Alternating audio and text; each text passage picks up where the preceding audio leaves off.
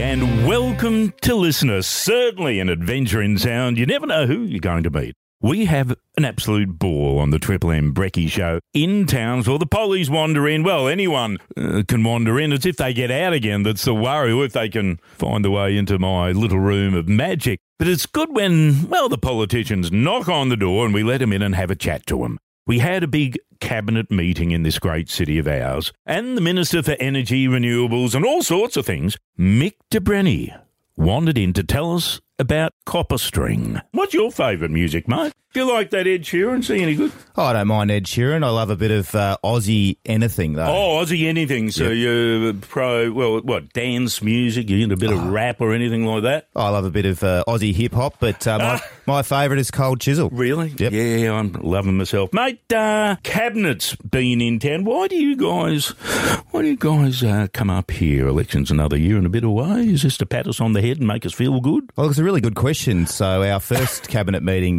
was in Maryborough. Yep. And this is our second one in regional Queensland. It gives ministers like me the opportunity to hear directly from people who live in North Queensland. Oh, good. Well, what have they said? You know, you've gone and had a beer with them. What have they said? I did have a beer at the Ville last night. People were talking about our energy and jobs plan. They like the idea that we're investing in regional Queensland.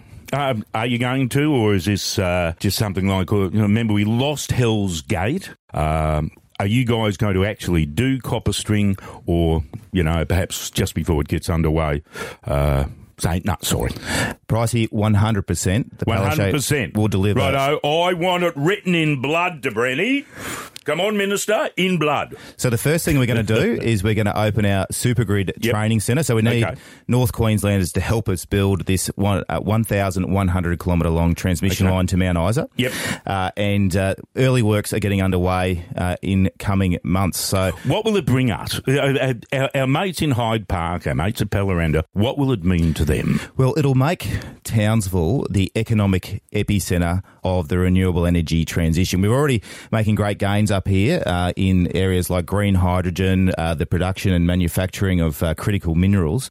This brings massive economic activity. Answers a question of what is Townsville going to be doing in 50 years' time? And the answer is going to be, it is going to be the hub of critical minerals processing. It is going to be the exchange for massive amounts of renewable energy.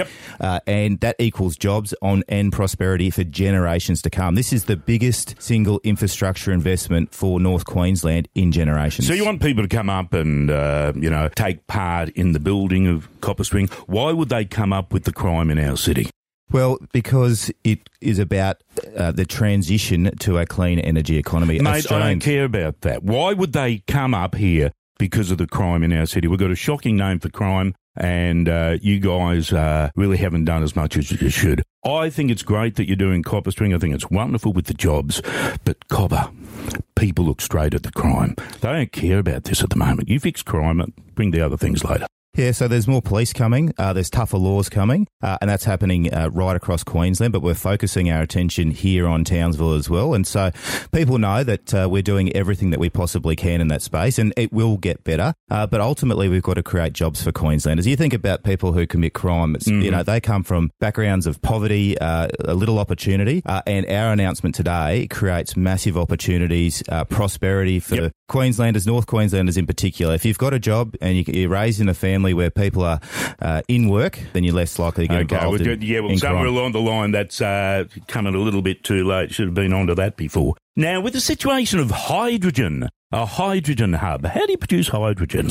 Well, hydrogen... Is it water electrolysis? Yeah, basically. So you take massive amounts of water, massive amounts of electricity, and you make hydrogen. And so hydrogen can be stored, used in...